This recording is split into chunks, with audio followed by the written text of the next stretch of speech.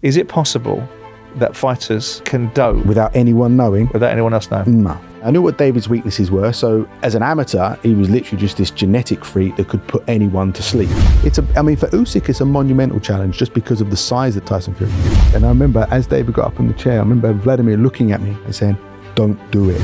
We'd done the trash talking, big mouth braggart role. Is this you being honest about how that was, or is this now you conjuring an image rather than a reality about how it really was? I've never said this to anyone. You've only got to mention a half credible reason why you failed a dope test, along with some well-funded lawyers, and you're probably going to get away with it. This is Up Front with me, Simon Jordan. I believe there are a lot of vacuous, uninformed, unchallenged opinions out there. I want to get to the bottom line and cut through the nonsense. So with this podcast with William Hill, I'm going to get people with strong views who think they can stand them up to proper scrutiny.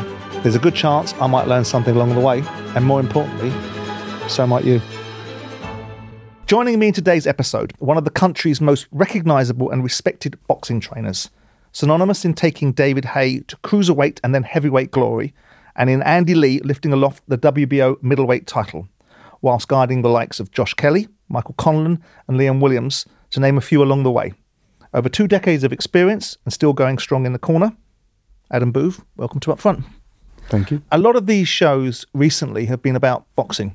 Carl Froch, Barry McGuigan, whether it be Billy Joe Saunders, whether it be Johnny Nelson, because I have a real passion for this sport, a real love of it and a real interest and intrigue in it. And one of the things that I wanted to do was talk to a trainer, because I've spoken to Frank Warren about promotion. And one of the fascinating parts for me is the other part of the equation beyond the fighters is the trainers and the intellectual capital behind what fighters become and how they become it. So it comes from a position, when I'm talking to you, it comes from a position of being really interested in your sport. So if I'm pushing back on certain things, it's not because I'm trying to be clever with you or be facetious or get points across, it's because I'm genuinely interested. And it turns out that you and I have got a lot more in common than we anticipated. Yes. We both went to the same school, good schools as well, and a headmaster that believed in real discipline. The last school in England to abolish corporal punishment. I was one of the last to receive it. You were the year above me, and we were both on the receiving end. I got beaten within an inch of my life. Anyway, listen, one of the first things that I try to do is establish with the personalities, whether it's footballers, boxers, dart players, cricketers, whatever else, is to get to what makes them, what has created the person that sits opposite me. So I suppose the framing of the question I always put is, what is your why? At heart, I am a kid that just likes playing sport and have a very good imagination. I was quite a loner when I was younger, played a lot of football, was shy, a little bit quirky and geeky. And then there was a sequence of events that happened that then threw me on the path of boxing. Yeah. And that was a big, drastic change within me at the age of 14. Because it's a unique sport to get into. I mean, I always try to understand, because this sport is really unique because it has to have a certain mindset about it.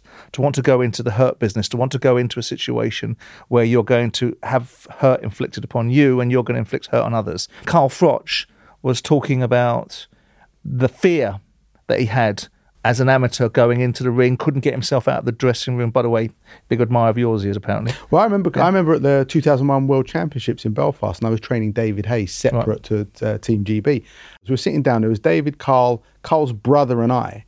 I couldn't get my head around how it was beyond nervous, Carl was. He was absolutely petrified of what might happen the next day. Someone who's proven to have one of the best chins in world boxing. And freakishly strong, and the biggest belief in himself. He's the president of his own fan club now, isn't he? He is now, but he didn't have the belief in himself back then. But what about you? What drew you to boxing in the first place? Was your father involved in it? Were your friends involved in it? So I didn't grow up with my dad. I didn't actually meet my dad till I was 19. I grew up with my stepdad, Tom, who was a very hard, cold, silent Irishman from Galway. Okay. But he was quite harsh, and he must have looked at me and thought, this little soft kid needs toughening up a little bit. Never said anything. I never called him dad. And we didn't actually talk that much throughout my whole upbringing. But Wednesday, September the 16th, and it was a school night, and he fished me out of bed in the middle of the night and gave me a packet of biscuits and stuck me in the back of a car and took me to the Odeon Leicester Square to watch the Sugar Ray Leonard Tommy Hearns 1 on closed circuit in 1981. Yeah. Had no idea why he did it. And I just remember watching it and being sort of fascinated and intimidated by the whole environment, because it was a lot of aggressive fellas in a big cinema at 4 o'clock in the morning. And he then took me to Croydon ABC, which was in Thornton Heath, the week later. And I absolutely hated it. The smell of the place terrified me. And that was it. About a year and a half later, he took me to another club, which was in Westerham, a little club. And I fell in love with it. They put the gloves on me that day, on the very first day in the gym, and I sparred. Something happened, and I absolutely fell in love with the danger and the high of exchanging those moments with someone. And 4 weeks later, I had my first amateur bout. And so going from a very shy, sport-loving, that geeky, quirky little loner kid, developed a confidence at the age of 14 when you've got everything else going on in your body that was, intoxicating and had a big impact on me. But that was where I fell in love with boxing. How good were you as an amateur? Well, I was talented. I was very talented. Like, I played football, played for Croydon schools. I was good at cricket. Whatever sport I wanted to take my hand to, I was good at. So I was really good at mimicking and teaching myself. And yeah, I had talent, but in wisdom, talent's just not enough. When you move into training and you start to get into that territory, and it's a journey for you, was it an automatic assumption in your mind that this is a viable option? It's an alternative. Did it come by design? Did it come by luck? Just happened. So I started going back to the gym. I was friends with Mick Carney, who ran the Fitzroy Lodge. So I turned around to Mick Carney one day and I said, "Can you just give me 3 fellas to do some pads with? I just want to do some pads rather than keep sparring and thinking that I might or might not." So he did. He gave me 3 kids. He gave me a fella called Robert, who ended up severing his finger or something and never boxed. A guy called Manus Barber, who's become a lifelong friend. Right.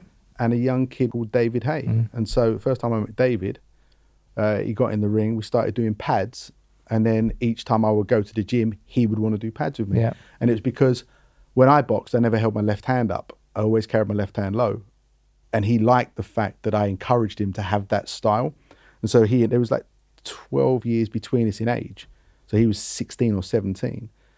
And we just used to enjoy I enjoyed holding the pads and he enjoyed hitting them. And that was the accidental start of my coaching career. Did you click with him instantly? In the gym on the pads, yes. Yeah. And then it was kind of like a big brother friendship role. It was a deliberate choice to behave that way on my part. Right. Because I love the sport and hate the business. Okay. And I've known David since he was 16. I've seen him evolve into a man. We've spent so much time together. We lived together for a long period of time. But basically, we spent every day together for I don't know how many years. So, I think I know what made him tick back in those days. And I guess, although David's very narcissistic, and so he may not have been aware of how I was evolving on that journey. But I remember, like, everyone was an outsider. And we kind of got off on that. We kind of got off on the fact that we were fortunate enough to have a contact that introduced us to the BBC, which meant we were able to navigate away from the traditional, you sign with a manager and you have a promoter, that tried and tested route of control that the boxing scene had. And we owe that to Audley Harrison because he broke that mold by going direct to the BBC after the gold medal. And it was off the back of £1 million deal, Audley, off the back of Audley that we had that opportunity. So I then took over management, but really in a way to protect the career so that there was no outside influence or corrupted behaviour. And then that spread into getting my promoter's license and doing the deals with Sky, again, to protect David and the business of David. And it was more so out of necessity to protect what we were doing rather than, I want to be a manager and promoter. You talked about David and narcissism and when you look at David and his career and the journey that you went on with him, how do you reflect upon it? It's fantastic. I mean, we got so many memories of so many moments in time that, for as long as my brain works, I can just lay there and always recall on. And I look back at our friendship and working relationship together with fond memories. Right. And what was the start of that relationship? Was it a democracy? Was it a dictatorship? No. It was like It was two fellas that had each other's backs. He knew, Right. like, I truly believe he knew that I was never going to lie to him. And he saw everything, every contract we ever Yep. did. Like, we would talk through, because couldn't trust the lawyers because they make mistakes on your behalf. Like, we learned that process, and so no, it was very transparent. To, you know, there were things he might try and hide from me. You know, like if he was cheating in training, I would see them. But looking back on it, no, I mean, it was a hell of a ride. When I first held the pads for him at the Fitzroy Lodge, and then I coached him, and in the amateurs, he got knocked out in the first round in I think the national semis of the ABAs by a fellow called Jim Twite from Coventry, who, going forward, I would probably never have used as a sparring partner. But David just turned up thinking that's all he had to do, was half asleep, got hit on the temple and stopped in the first round. And then rolling on, he had a flash in the pan start to his pro career, didn't live the life, and gets his arse handed to him by Carl Thompson. Yeah. Who would have ever have thought, when he got stopped by Jim Twite or knocked out by Carl Thompson because he'd gassed, that he would have become unified cruiserweight and world heavyweight champion. So how can I not look back at that journey in just admiration of what we did together? Because I never thought it would happen, but it did. With the nature of your relationship with David, my point was not so much about the dictatorial or the democratic approach to business, but the preparation of the fighter to fight and to exact and to execute the game plan, and for you to impress your style of vision.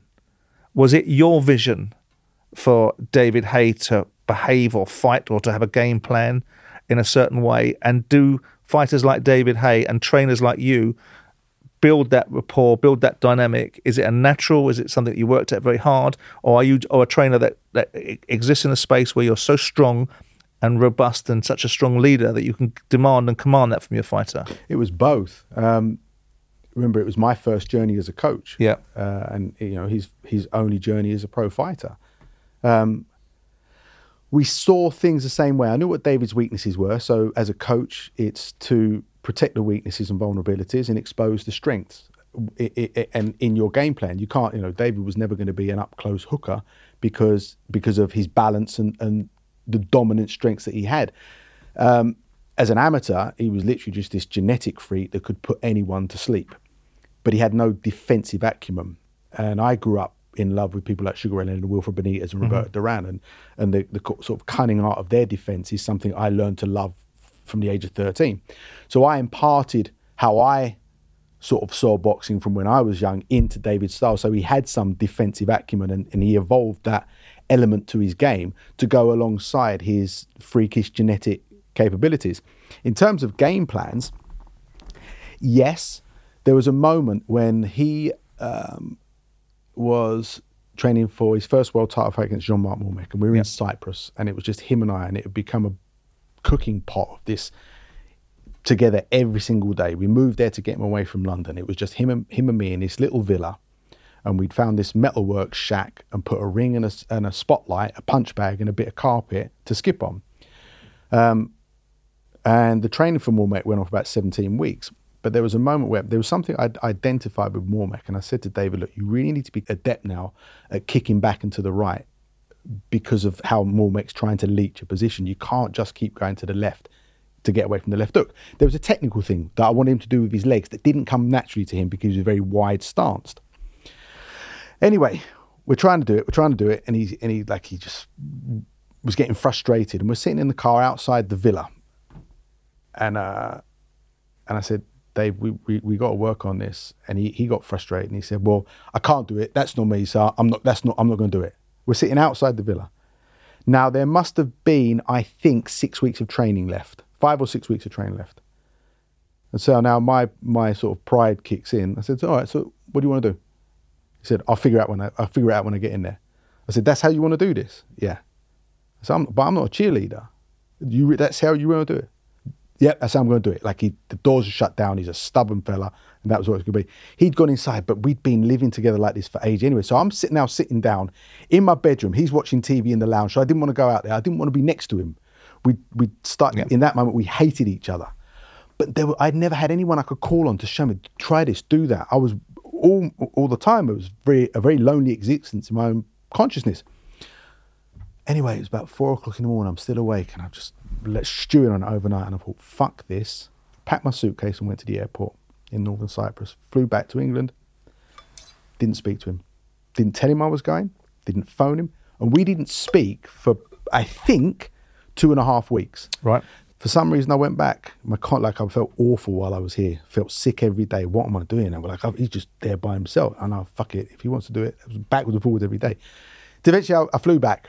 And I got into the villa, and he's there.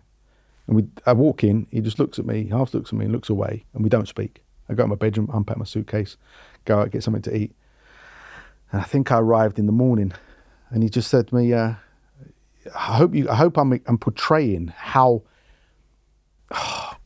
so intense this moment in time was." And he just said, "What time's gym tonight?" And I wasn't that. It's up to you. Your choice.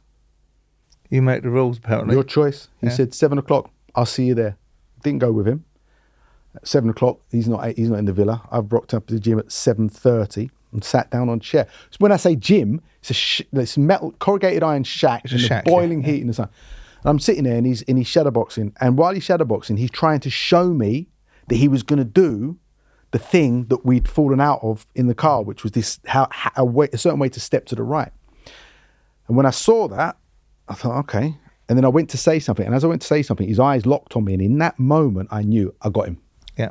And then the last 3 or 4 weeks of that training camp was magnificent. That next 6-month period with David was him doing what he could have done his entire career to be so much better than he ever was. Yeah. He was the consummate professional in that final lead up to Mormec, in the Mormec fight itself, in the preparation for Matt Cronelli, and in the Matt Cronelli fight. That was it. And then once he went to heavyweight, it started to fall apart again. Right. How good a cruiserweight was he? But one of the best there's ever been, I think. In that period, like I said, in the lead up to Mormec and the Matt Cronelli fight, if you take maybe Holyfield. Yeah, I was going to say Holyfield, yeah. Dwight Muhammad Qawi or Dwight Braxton. Yeah. Usyk, although I think Usyk's style would have suited David. Right. But I would, if he had stayed cruiserweight and stayed on that path of being what he was in that period, I'd match him with any of them. Whose idea was it to go up to heavyweight? His. I mean, after the Matt Cronelli fight, he's doing his interview and he's draped with all these belts, and we'd just done Matt Cronelli on a Frank Warren show and all the backstory behind that. So I'm just on a high, and all of a sudden he's doing an interview and he's saying, "I'm done with cruiserweight," and then I'm going up to heavyweight, and he starts going on about the Klitschko's. He never told me any of this. That was him. What about the Valuev fight? I mean, he's fighting a 7-foot giant. 7'2". 7'2". How'd you prep for that? Run. But the ironic thing is that he had an injury in that training, which meant he didn't run a single day for that fight. That's when we used the Versa Climber. We started using the Versa Climber because he had a problem with one of his legs. And if you look at photographs of the fight, you'll see that one of his boots is actually a cast. So we prepared for that fight without running, knowing that. And I said, if the more you try and engage with Valuev, the bigger chance you give him of winning. This fight, we can't fight the judges.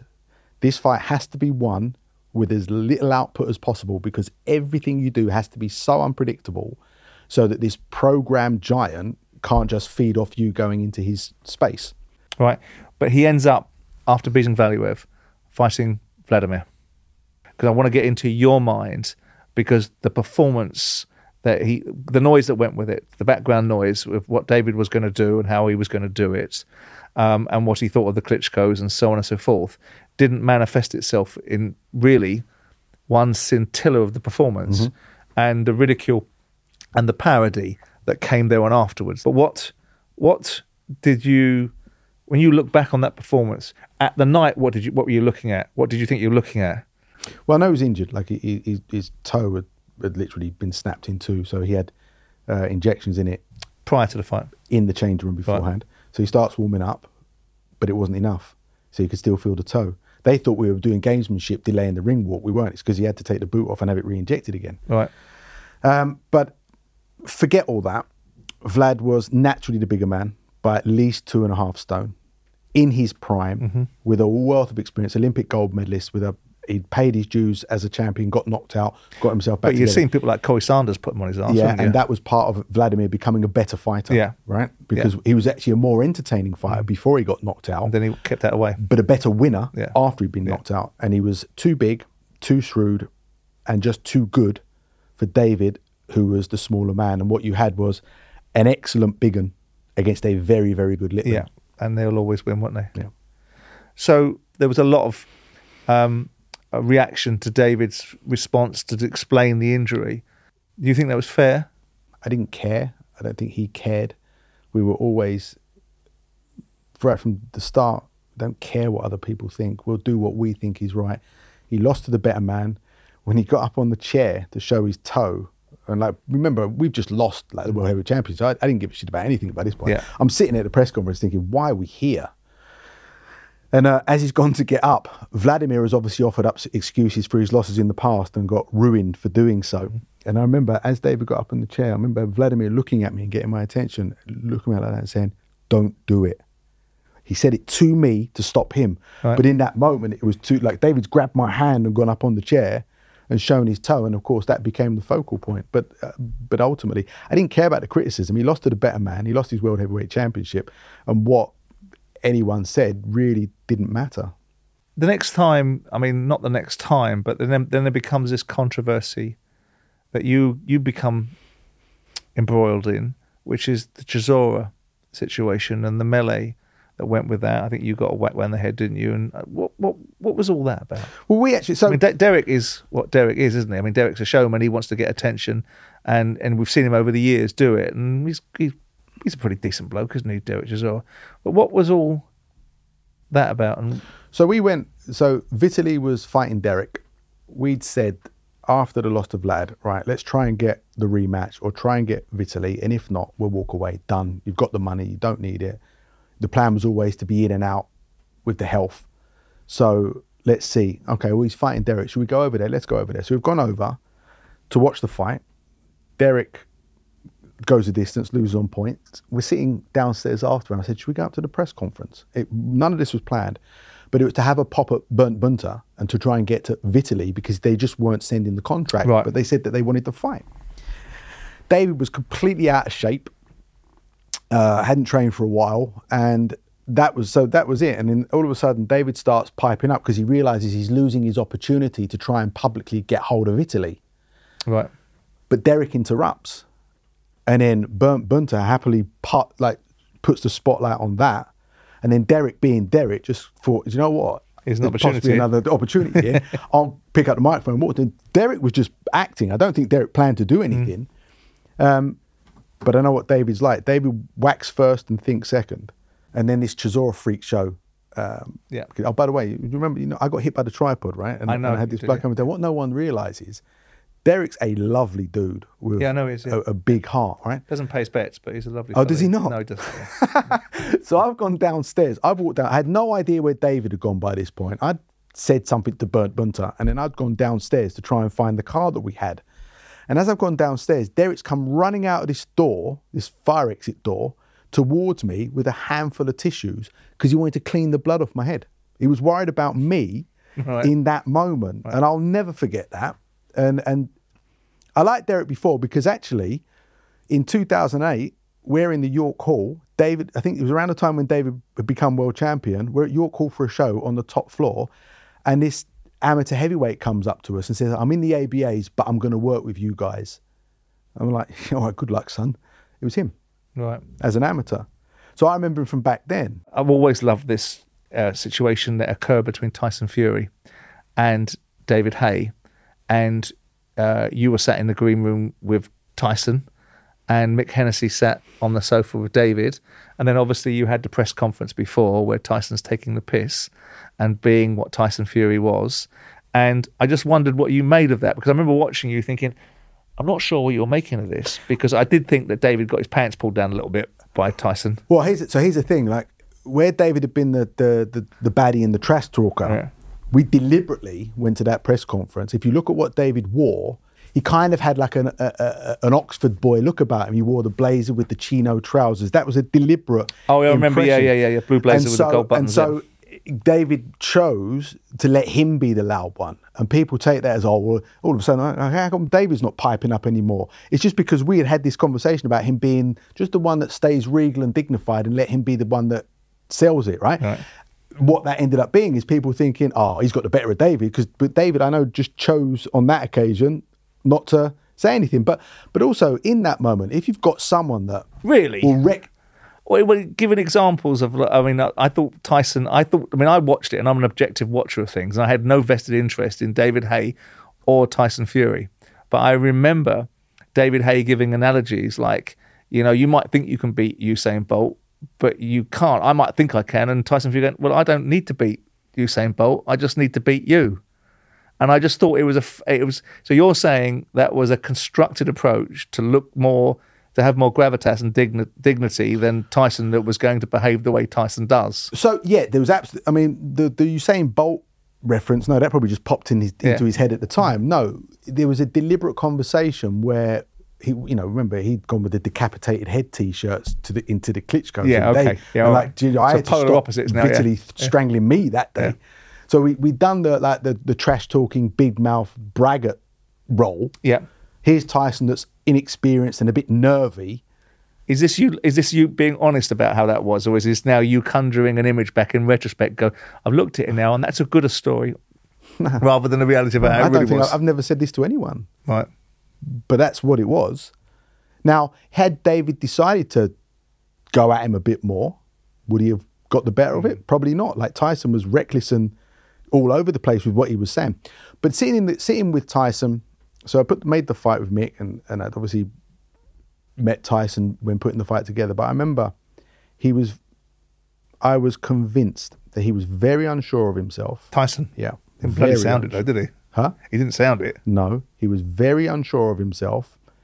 He was very nervous, not necessarily scared of David. What I'm saying is he was nervous, insecure man. The man that there is today is like that fella that's gone through these mental tortures that he's put on himself and come out the other side. Along the way, getting dropped and realise I can actually get back and punch back here. He's evolved into the fight that he is now, but what he was then isn't what he is now. And I know how hard David hits and I know how quick he can land. So I was confident that David was going to win the fight. Here's the thing, right? I got a long spine and short legs. And I remember sitting on this, before we started the bit live, it's this hard little wooden slat bench. And I'm sitting there like that, and I'm looking at him, and I went, do me a favour, just sit up straight. Like, we got on, we were polite with each other, right? I said, do me a favour, sit up straight. And as we sat up straight, our eyes and eyebrows were exactly the same height. And I'd never clocked that before.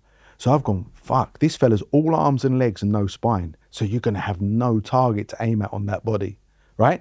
So, and I remember going away from that thinking, forget anything to the body. If anything, just make him think you're going to hit the body to go at the head, because all he's got to do is that, and you can't get any, you're just going to hit elbows. But I remember sitting next to him thinking he's a physical freak because he's got the longest arms I've ever seen on a man and the shortest spine in comparison. So my takeaway from that program, ringside program you're referring to, was I thought he was nervous and a bit insecure, but he had this freakish physical structure that was going to make it a bit trickier than I thought. When you split from him, why did you split? Well, it wasn't a split. So we said, after Vlad, let's get Vitaly or walk away. Yeah. We'd done the smash and grab approach that we always said we were going to try and do. Then Derek comes along. Okay, after Derek, let's get Vitaly or we're done with it. And that was it. So the Vitaly fight never happened. There was no taste for the fight. Time went on. I knew the injuries that David had accumulated. And then there were the two withdrawals because of injuries with Tyson Fury. And it's like, okay, well, you can't hold up anymore. It's just like, there's no point in doing this. And that was it. And then the next thing I heard, there's talk of him wanting to have a comeback. And when I was hearing it from sort of mutual friends, I was thinking, oh, he just wants a bit of money. Yeah, I mean, so there was no acrimony. No, I think he knew that wasn't something I would want to be part of. Did you think on the second fight when he fought Tony Bellew that there was going to be an improvement? Because obviously he'd gone in and he'd done this big 4-act play about sitting on a yacht in Miami, didn't need to train and all that sort of stuff. And you're making a case for perhaps he wasn't doing the training right. No, I thought actually it benefited Tony more because Tony realised that he could take David's shots and he would have probably been more confident. The one risk with David is he can hit you and you don't know how you're going to cope with it. But I think going into the second fight, Tony knew that he could take what David had. And so I think Tony was probably more confident in the second fight. What do you think during your period of time, or to date at this moment in time, is your greatest achievement as a trainer? Taking the fighters that I care about and fall in love with, Yeah.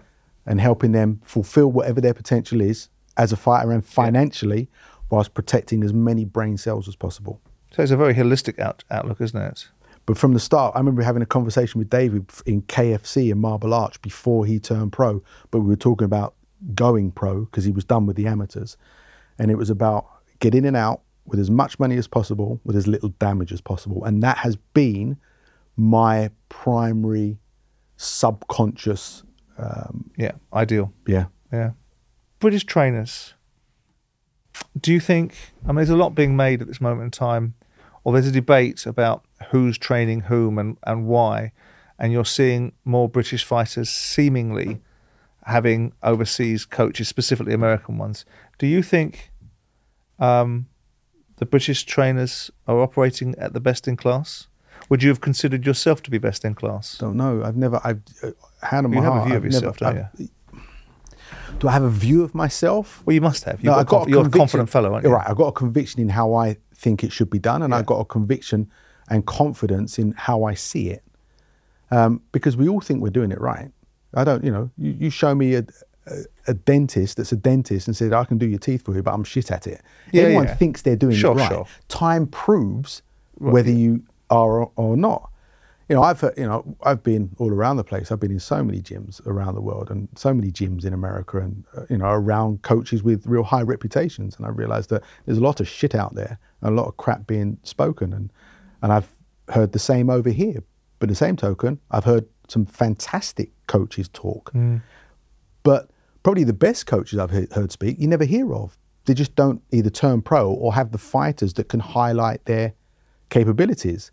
I was fortunate enough that I had a fighter that highlighted that I potentially had capability as a coach. But without that highlight fighter, the chance of you being Well, the successful. reason why I kind of ask it is because Ben Davison, he made an observation recently, which I would think that you might have a reaction to, which is that he felt other trainers in this country, this is a quote direct from him, I feel like the level of coaching is poor in this country.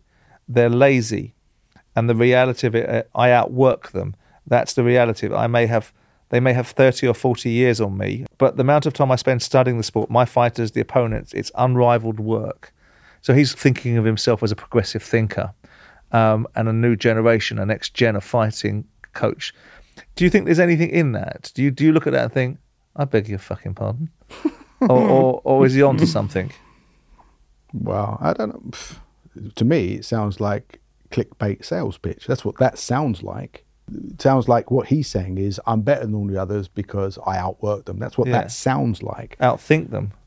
But as coaches, you realize that you win and you lose, and we believe we're doing it right, but ultimately you're only as good as the fighter that you're working with. Is there anything in the framing of the question that I don't take that quote personally. No, okay. Is there not forget Davison, but the argument then that British coaches are best in class, British trainers are best in class, because we're seeing, a lot of people gaining reputations. You've got Derek James coming over here and working with Anthony Joshua, trying to rebuild Anthony Joshua. You've got Brian McIntyre come over here and recently work with one of your old charges, Chris Eubank Jr. Is it a false equivalency? Does it really matter? Do you think English coaches are getting the same cachet and kudos that they always got, or is there anything in my observation that there is not the best in class in coaches in this country? As a coach that's been commercially successful with a very high profile fighter, in that moment you will always have a lot of fighters wanting to come to you, always. And that's something I've personally experienced. And if you then cherry pick the one, so you think, okay, I've got these fighters coming to me, I'll go with him because you keep yourself in that lofty position. And I think that's where a lot of reputations of coaches come along. Derek James, for example, Coach of the Year, AJ's decided that I think AJ thought he was figuring it out for himself, and he realised there's a lot more he needed to learn, and that's where he's going to go because, okay, well, I've tried England and I've tried Rob McCracken, and I'm now going to go there. And Derek James was the coach for Errol Spence and Charlo. Okay, so he gets that, he gets the hype. Now Errol Spence gets picked apart and dominated by Bud Crawford. Bud Crawford, yeah. So all of a sudden, it's Bo Mac. McIntyre's been out of you understand? Yeah. But then he's still got Charlo. But then Charlo goes and does almost nothing against Canelo. Yeah. Now all of a sudden, Yeah. time shows everything, and don't get ahead of yourself. We're not long here. Check your ego, do your job, and if you're good, time will show it. I could never make sense of what happened in that first fight between Joshua and Usyk, and what decisions Anthony Joshua made in that fight, and what his trainer must have been saying to him. Because, again, excuse my laymanesque approach to it and educate me with the parlance of the industry. I'm watching Anthony Joshua fight the very fight that the only way that Usyk could have won that fight was for Anthony Joshua to fight the way he did, and that's the way he fought. And I'm watching it thinking, well, there is this great trainer in the corner.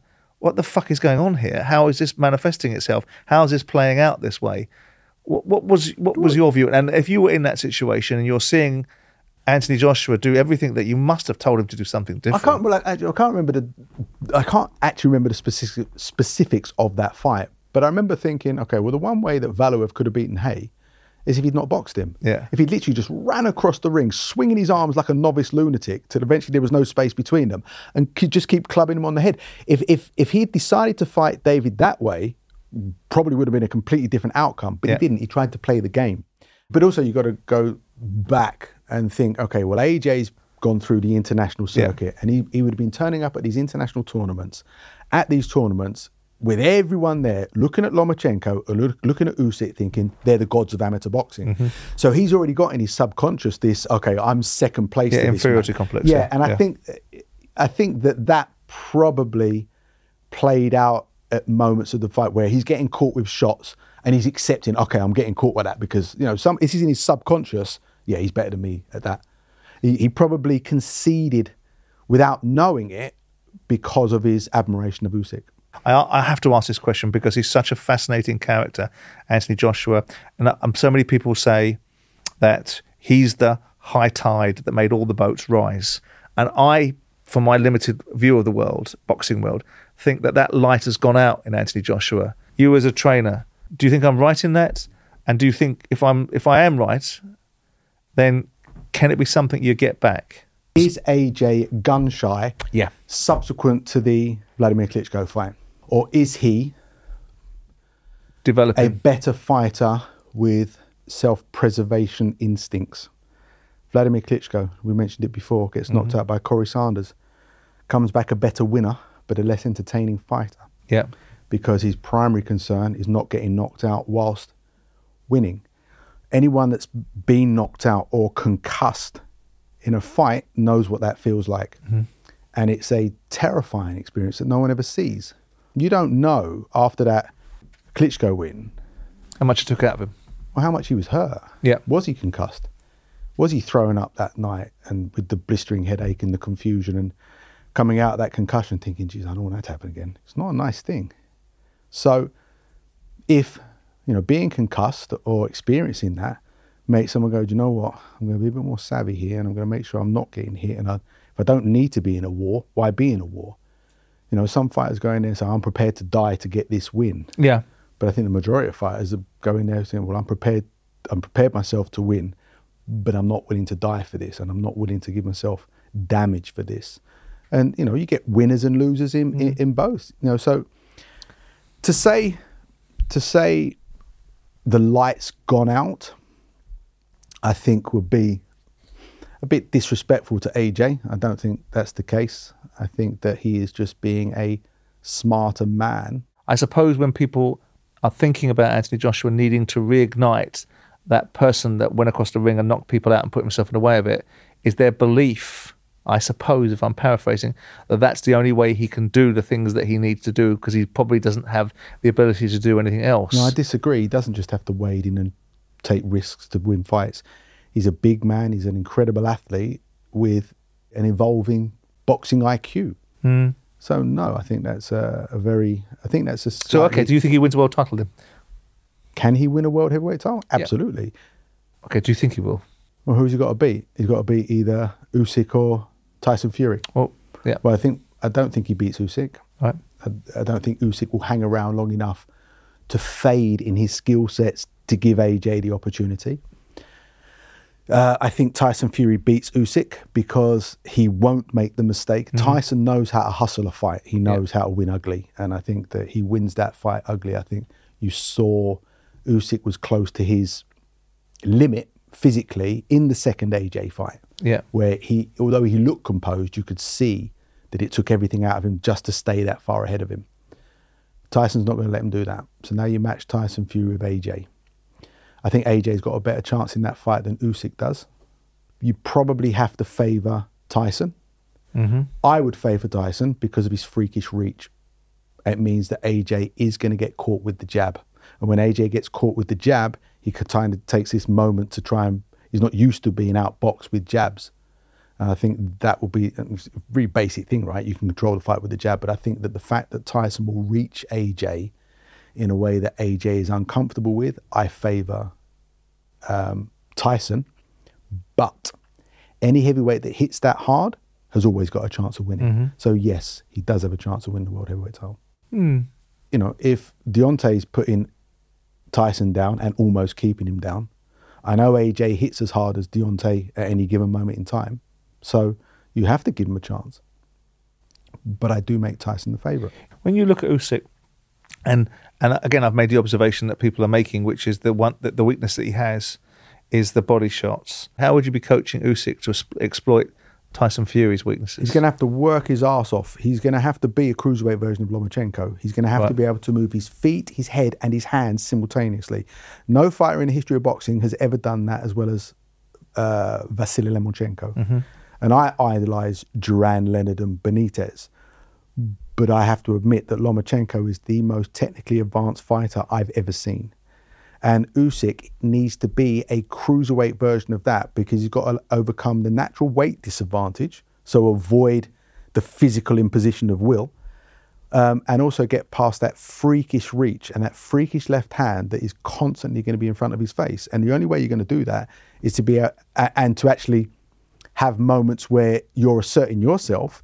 He's going to have to simultaneously move his feet, head and hands at the same time, in and out of distance, against a fella that's probably going to try and roughhouse him at times as well. So he's firstly got to be technically brilliant, and he's then got to be physically conditioned to be able to maintain it whilst also preparing himself to get roughed up. For Usyk, it's a monumental challenge just because of the size of the challenge of Tyson Fury.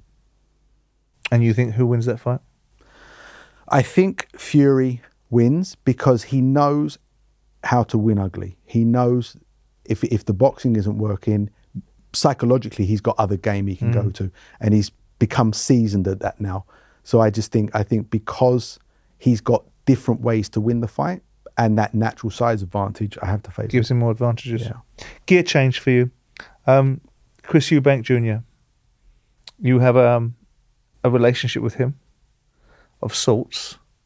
How difficult a relationship was that? Because you had some challenges with him, didn't you? In terms of his aspirations for the outlook of how he wanted to train.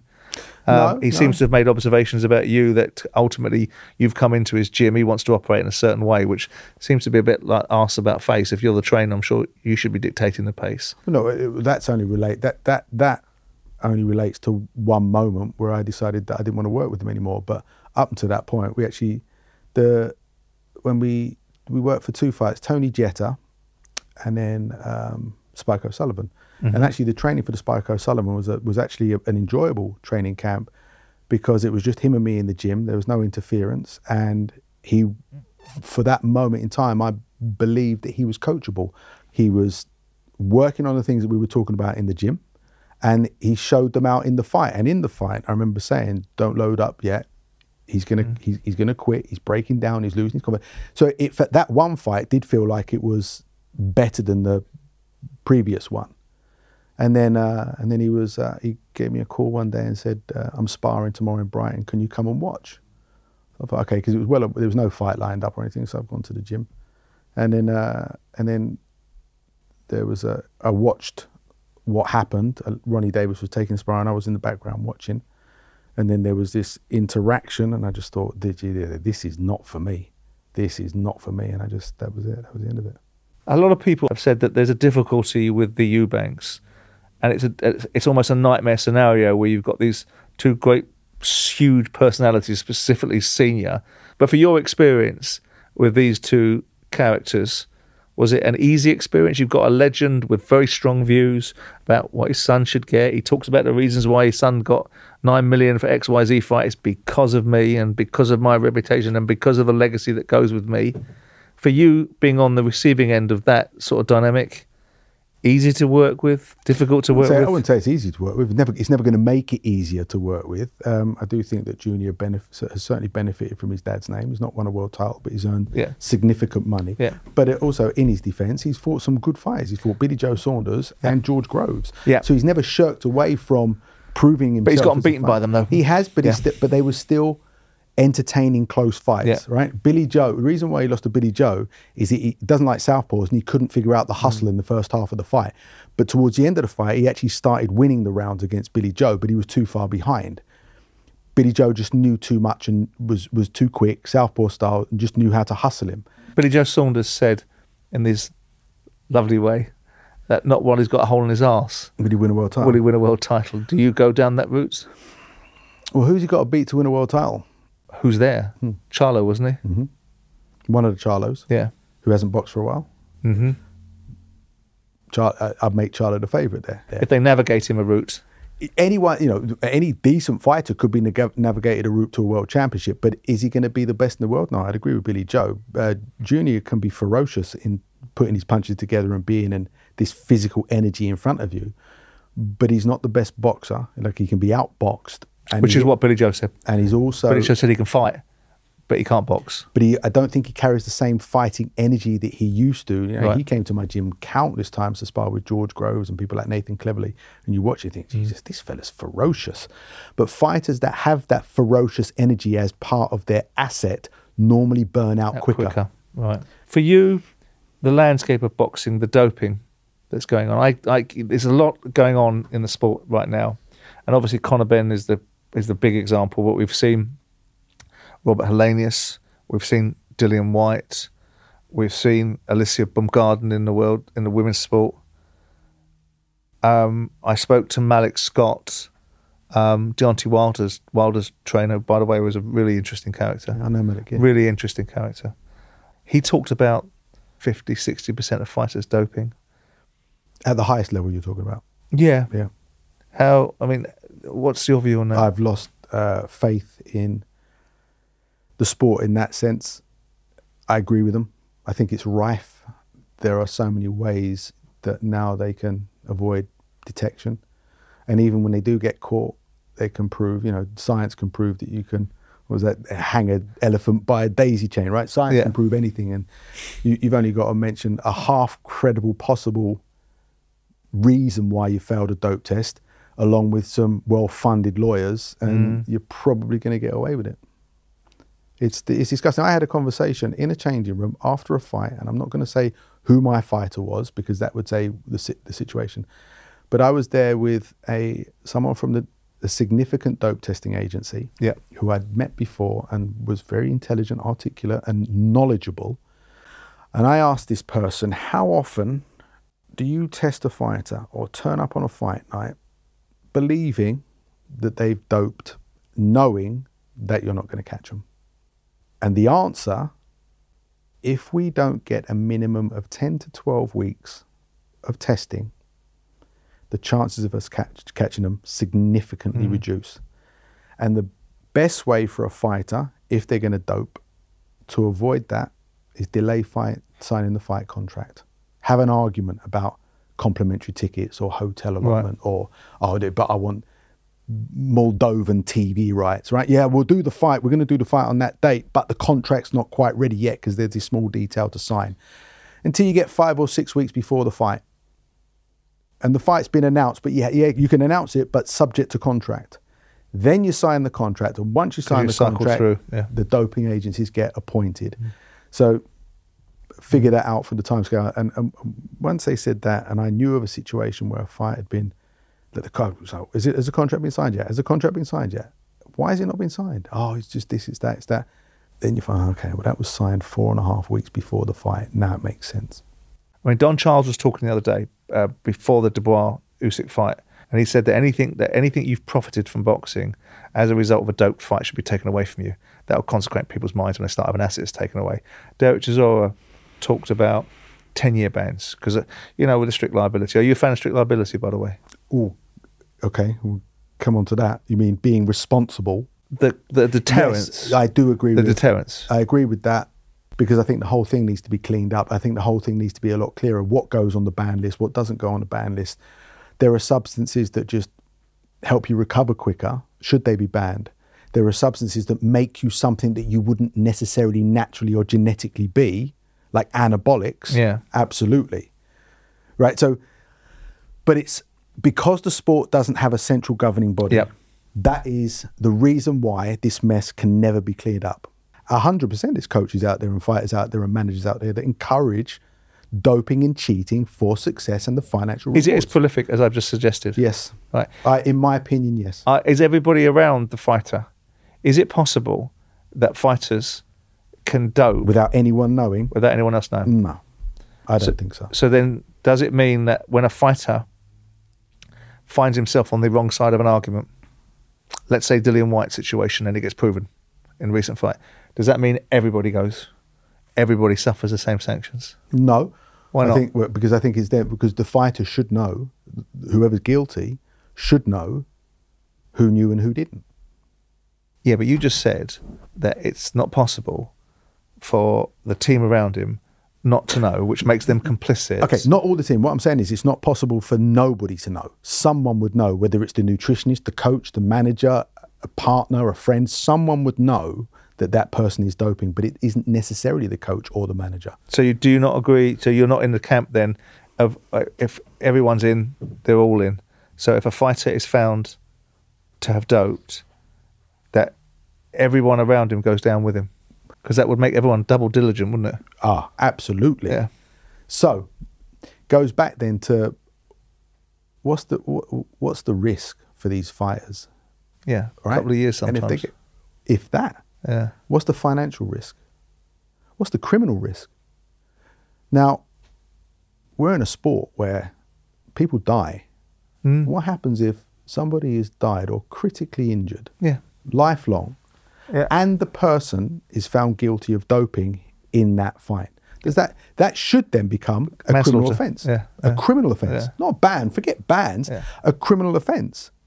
If someone knowingly dopes and makes themselves something they wouldn't ordinarily be in a combat sport environment where you know that people can be injured at best and die at worst, and you cheat and it's enhanced you and that person dies, you should absolutely be criminally charged. And I pray and touch wood that never happens to any of my fighters. But if it were, I would do everything in my power to see if I could take it down that route. Break that route, yeah. What have you made of Conor Benn's situation? A mess. Like, it's just another one that has made me lose my faith in the system. Whether he did or didn't take a substance, for me, is irrelevant. It's how the process allows this circumnavigation. I mean, what's ambiguity? It's not even ambiguity, is it? You can drive a bus through some of these scenarios.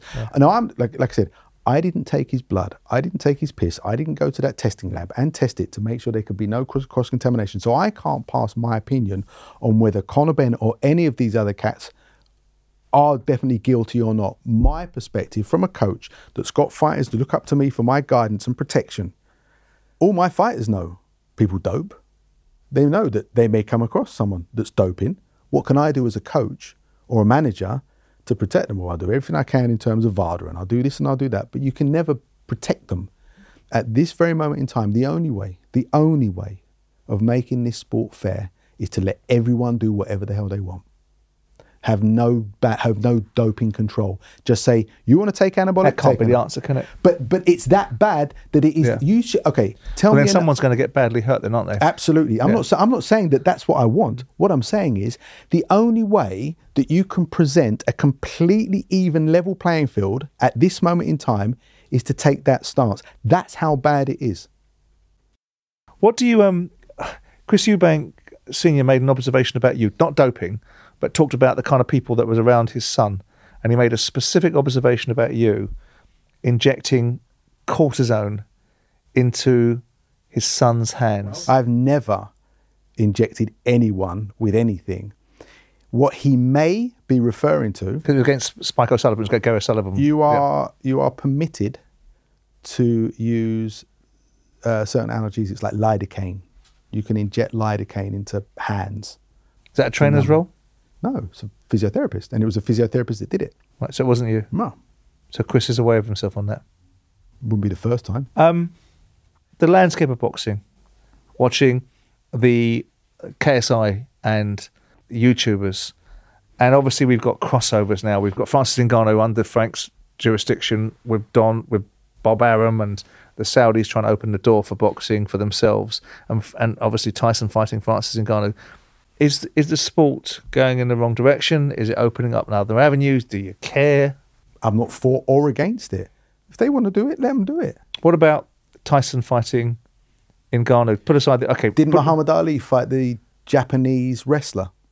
Yeah, It's theatre. but this is But do you think it's a bit of a joke? I mean, I personally go WBC, one of the coveted belts, WBC, lineal champion of the world, hasn't fought meaningfully. Fought Derek Chisora on a charitable pension fight.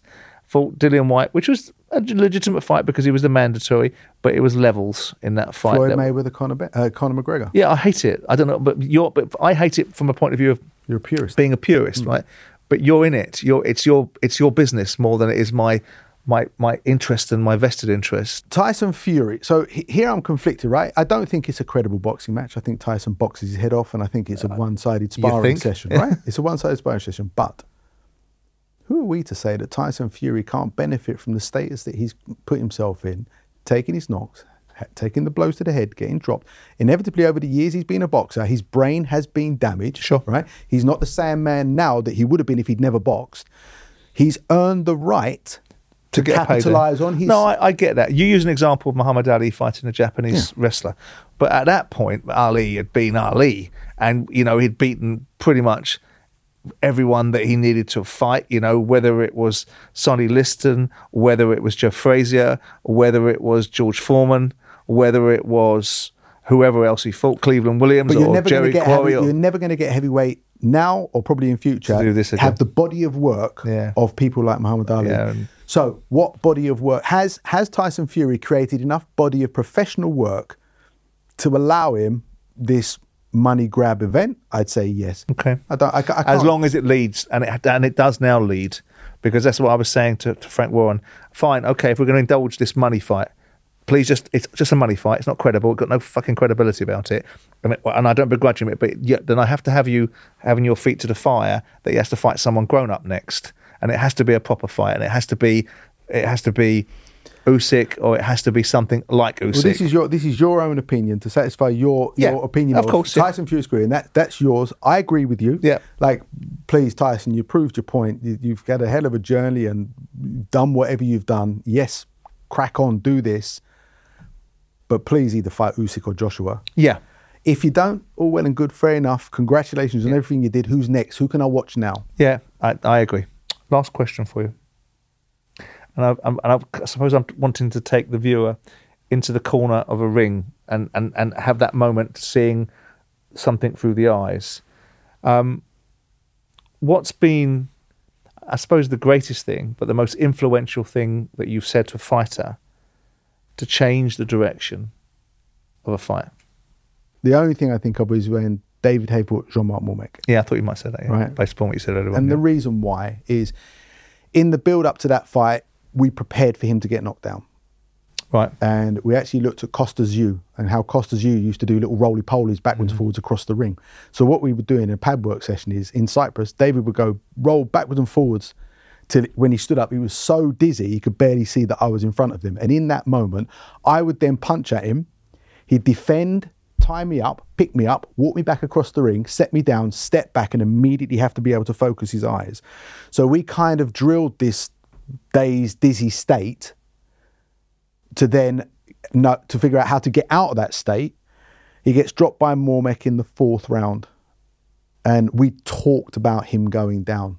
And if you go down, look at me. And as he looks at me, I go like this to mean roly-polies. Yeah. But if you actually look at David, he goes like, as he looks at me, he goes as if to say, I know what you mean. And it was to that, that's one thing that springs to mind where Well, that's pretty good, isn't it? we'd rehearsed, you're gonna get dropped, and this is how you're gonna get out of it. And it played out quite nicely. Very good. Adam Booth, a fellow Pearly boy, a disliker of the same teacher. Thank you for coming to see me, and thank you for being so upfront with me. Thank you. Upfront with me, Simon Jordan, is brought to you by William Hill. Future episodes can be found on YouTube, Spotify, or wherever you find your podcasts. 18 plus, please gamble responsibly.